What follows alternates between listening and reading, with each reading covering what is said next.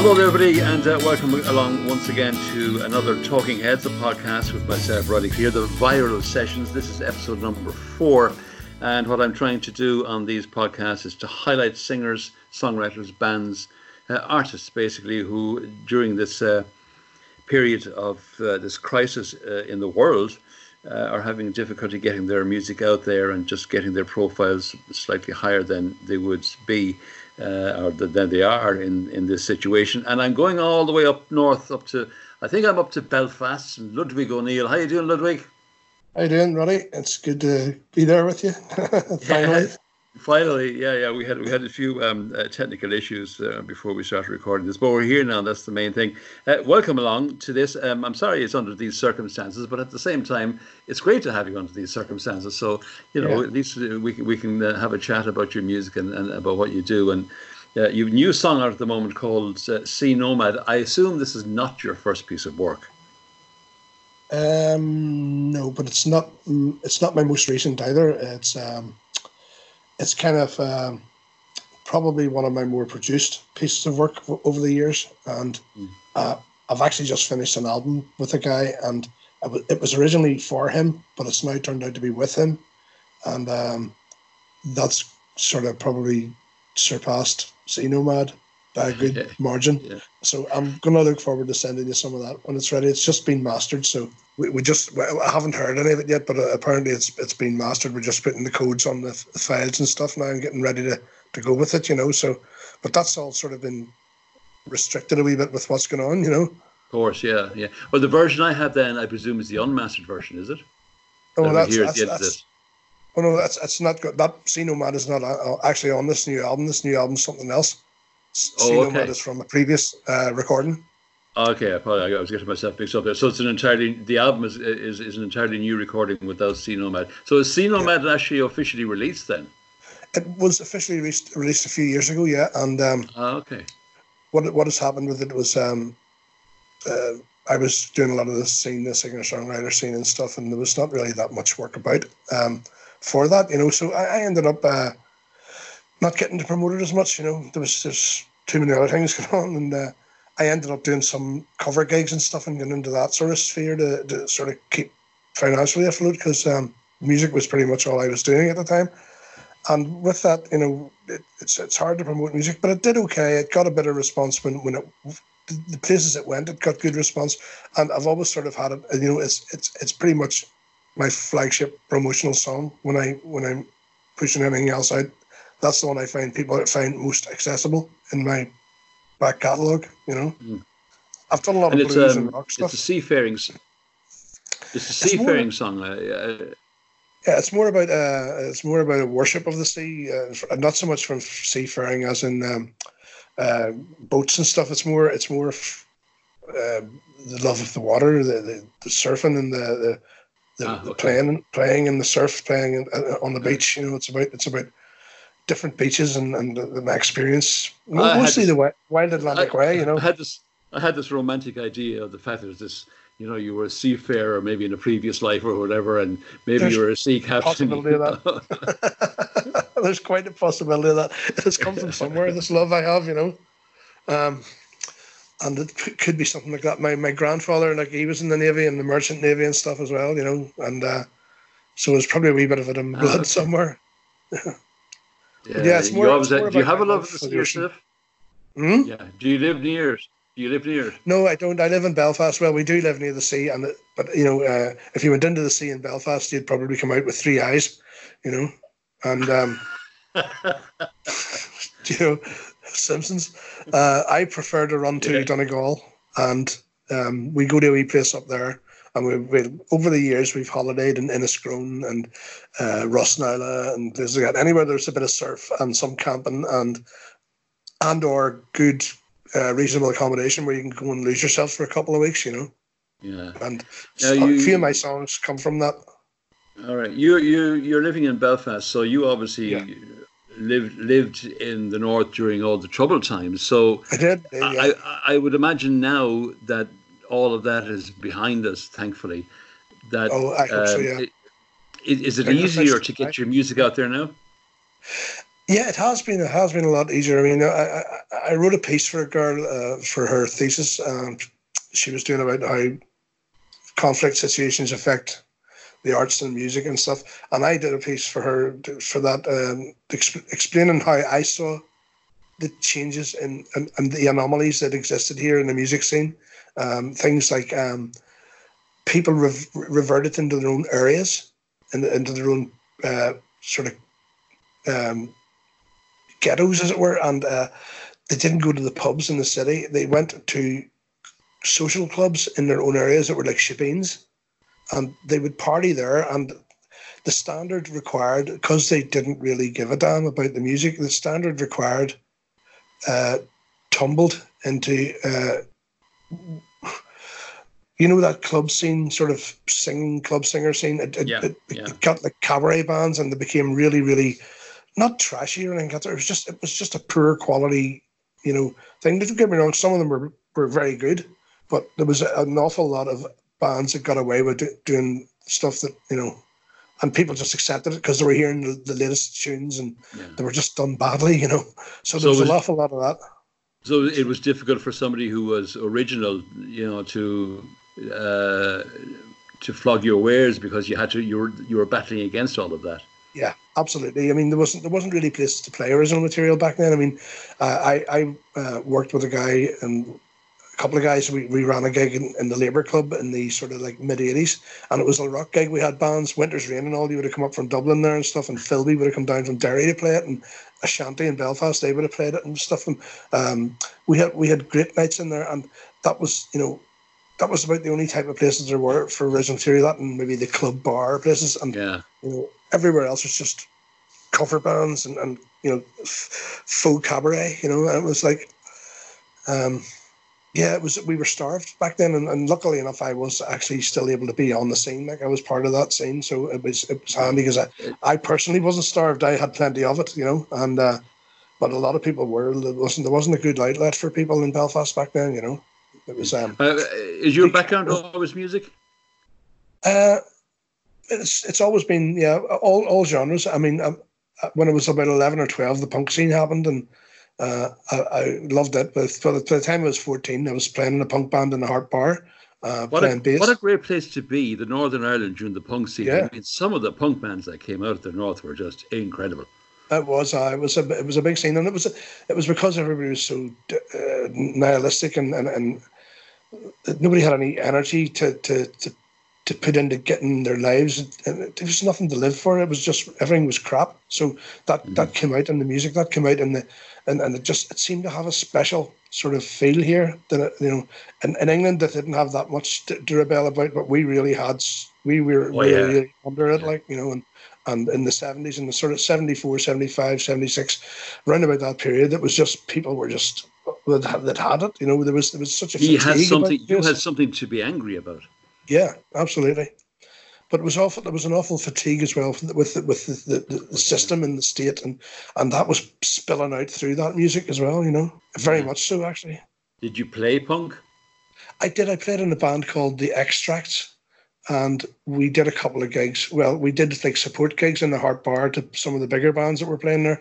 But it was 2 gigs. I was 14, 15 or something, and I was drafted in because I played bass. My brother had a bass, so I learned a wee bit of bass. It didn't matter if you could play well or not. As long as you were rhythmic enough, as long as you kept the rhythm going, it didn't matter what notes you were playing. Like, nobody, in fact, it was probably better to detune the strings a wee bit, And would you have come across Terry Hooley and Good Vibrations and all of that? Okay, I wouldn't. Back then we would have shopped in the shop, and Terry's a good friend of mine. Like, I used to spend a lot of time with Terry there, but don't see him as much these days because we're all sort of a wee bit reclusive. Be no choice at the moment. No, that's true. But yeah, Terry was a big on the punk scene, all right. And your mic has gone a little bit muted there. Yeah. Okay. Yeah, you're back now. That's grand. It's just probably the old internet here, which hasn't been brilliant the last few weeks. But yeah, Terry was. We used to go to the shop on the odd Saturday afternoon. And there was quite a buzz about it. You'd go up. It was in Great Victoria Street in Belfast there, and you'd go up the stairs, and Terry was sitting there bopping out, with, playing the latest stuff. He loved his reggae and all. but you always get met with a good dose of sarcasm when you went in to see him. Like, there wasn't, there's never a dull moment. Like, but and all through the years, I've been in and out of his shops, supported him through the time, and right up to the last shop that he had there for a while. And that's he's a bit of an icon. Like, okay. Oh, absolutely. Yeah. I mean, anybody who talks about the punk scene up north, particularly if Cherry's name doesn't come up, you don't know you're punk in the north. Yeah, it was coming out of the cinema. I didn't go to the premiere and all that stuff. I thought there's no point in us going out. Let that be his mates and his family and stuff. And, there's loads of people wanting to go to the premieres and stuff, and that didn't really bother me not to. So we went later on and saw the film, and it was really nice to be able to come out of the movie and in the foyer of the cinema, get on the phone and ring the guy ring the star of the movie, and go, here, Terry, finally seen it, and he was going, well, what did you think, and it was like, wow, brilliant, really lovely. But he must have been chuffed. I'm sure he was. Yeah, I'm sure he was. I mean, who wouldn't have been, So, Ludwig, when do we expect to see the album then, or hear the album? Well, this album that's going to be coming out soon is a band called Otherish. And Otherish. Yeah. Yeah. And it's a mix of a guy came to me to do an album. He didn't come to me to do an album. He came to do a couple of demos, and I started to get into it a wee bit. And then I started to get into the stuff he was doing, and it started to develop. And all of a sudden, we found something really beautiful coming out of this effort we were putting in. And he then got backing tracks from his old band in Bristol, who were the Moonflowers, I think, me and somebody else. There was about 3 different bands all that he'd worked with, and a lot of different people involved in it as well. Mostly North Belfast people that he'd worked with before he went to Bristol, but who'd moved out there with him, and stuff. But he brought backing tracks from that project, 10, 15-year, 20-year-old backing tracks, and we then added to them in the studio here, and we built up and layered up this fantastic album. And there's history in it. There's tales of the flight of the Earls in a song called Ulla is Dying, and there's another song called Pyramids of Tyrconnell, which is like our take on the fact that maybe there were pyramids, maybe Errigal and those other mountains were ancient pyramids that were melted into the sort of mountains that they are in some cataclysmic event. You're allowed your mind to wander now and again, and these sort of things. So all these different themes taking place in this album, and it's got to the stage where it has become like it took a long life of its own. There's 12 tracks now, and we've done as much as we can on them. As I say, a few of them had backing tracks that were taken from tape. We had to get sort of repaired and remastered and stuff before we even started work on it ourselves. So I suppose there's only so much work you can do on material like that before you say, right, enough is enough, let's leave it. I said enough is enough about 4 times to him, and every time he kept bringing me new stuff, it kept on fitting perfectly. He had this vision, and the last thing we did was put a 14-voice choir on about 6 of the tracks. Yeah. And it's just incredible. It's blown me away in a sense that I feel it's the best thing I've ever done. Well, that really is all that matters at the end of the day. If ye as a group or you as an individual, you're happy with it, that's really all that matters. Yeah. Well, obviously you'd like it to sell. I mean, that goes without saying. But you understand me, as an artist. Yeah, I think as an artist, I'd say it's we took our time and we did it right, and we're very happy with it, And so, I mean, obviously, I'll send you something on from that. Sure, yeah, I look forward to that. Because I have unmastered versions at the minute, which are pretty good. Because I mean, I've taken them as far as I could without mastering them. If you know what I mean. I've put them through the ringer a few times, and got them sounding right. So the mastering's not going to be. The mastering's only just to tidy it up, really. I think. But hopefully we'll get that soon, and I can send something on to you. Well, we wish you well, Ludwig, and it's lovely to get to talk to you, because I'm aware of your name, and you've been kind of keeping in contact with me in one form or another over the last little while. How are you and yours coping with all of this isolation stuff?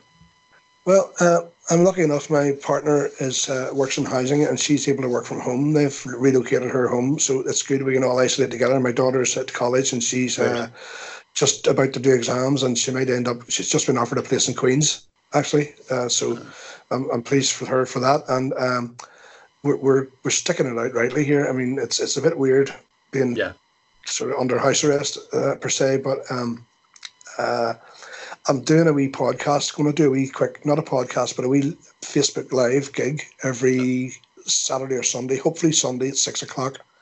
I did one last Sunday at 6:00, and it was nice. And I do about an hour, and it's a mixture of a couple of covers and some of my originals and stuff like that, and requests for people who, if somebody wants to request. And I just stick my PayPal up there, and so because, it's kind of what my music was my income, and I've had to cancel every gig, and apart from the wee bit of studio work, I mentioned to somebody else on a previous podcast that I think that every cloud will have its silver lining, and I think a lot of people who wouldn't necessarily be into their Irish bands, be it north or south, doesn't matter really, that they're have become more aware of artists. I mean, up to this point, I always got the feeling that the general public, like people who like Irish bands and Irish music, will follow it.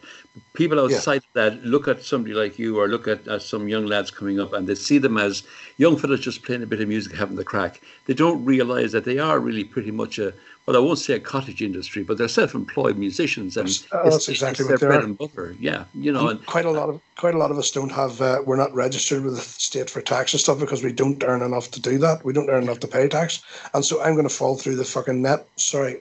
That's all right. I'm going to fall through the net when it comes to getting curse funding as off much the as you government. want. Curse as much as you want. It's a podcast, not a radio show. It's not the BBC. No, not yet. I'll fall through that net. I'll not be qualified because I can't turn around and show them a tax return in some books. Yeah. Yeah. Well, look, which is a bit rubbish.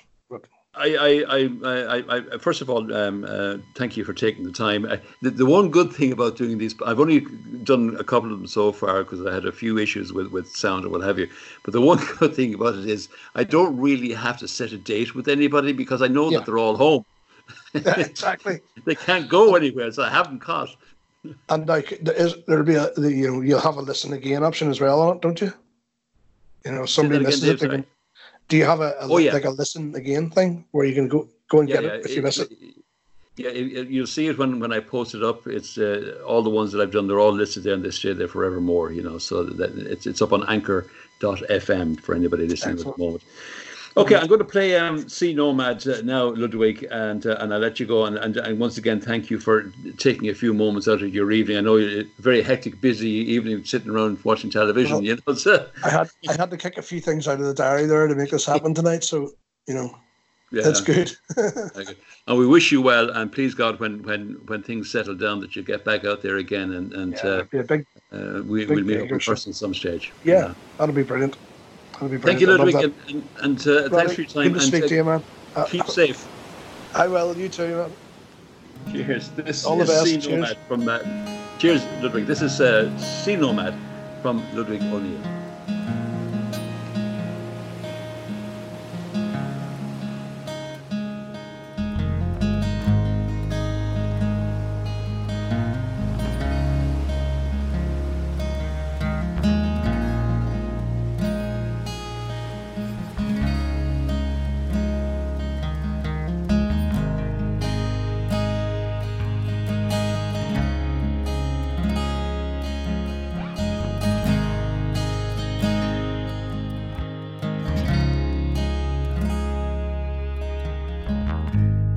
I am a sea nomad, it's true. I love the surf, the spray and you. I love the way it wets your skin. I yearn to watch when you dive in. The surf that breaks the lonely strand. Incoming tide scars virgin sand. Stars shine on a midnight swim. We're naked as we're plunging in. Naked as we're plunging in.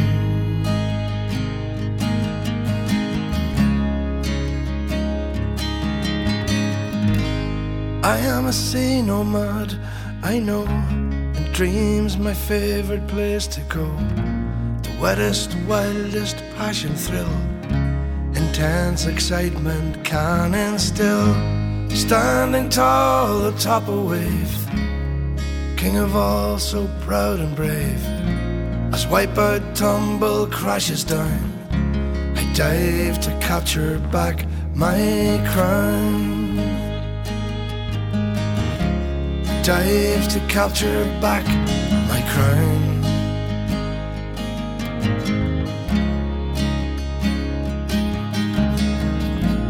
How I love the raging sea,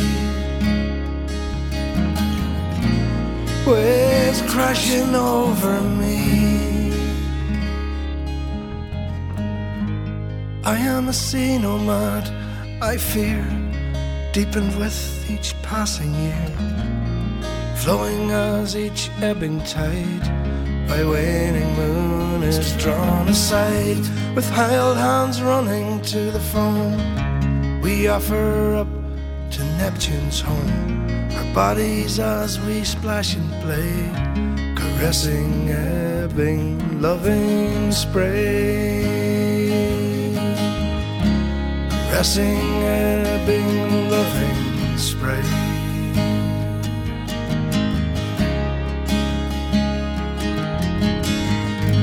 Well, I am a sea nomad, that's right. I leap from pier in dead of night. Cooling skin, my body floats among the plethora of boats. I offer up my worldly woes as ripples wet my paddling toes. Water, wind, salt and dew, I am a sea nomad, it's true. I am a sea nomad, it's true. I am a sea nomad with you. I am a sea nomad, it's true. I am a sea nomad.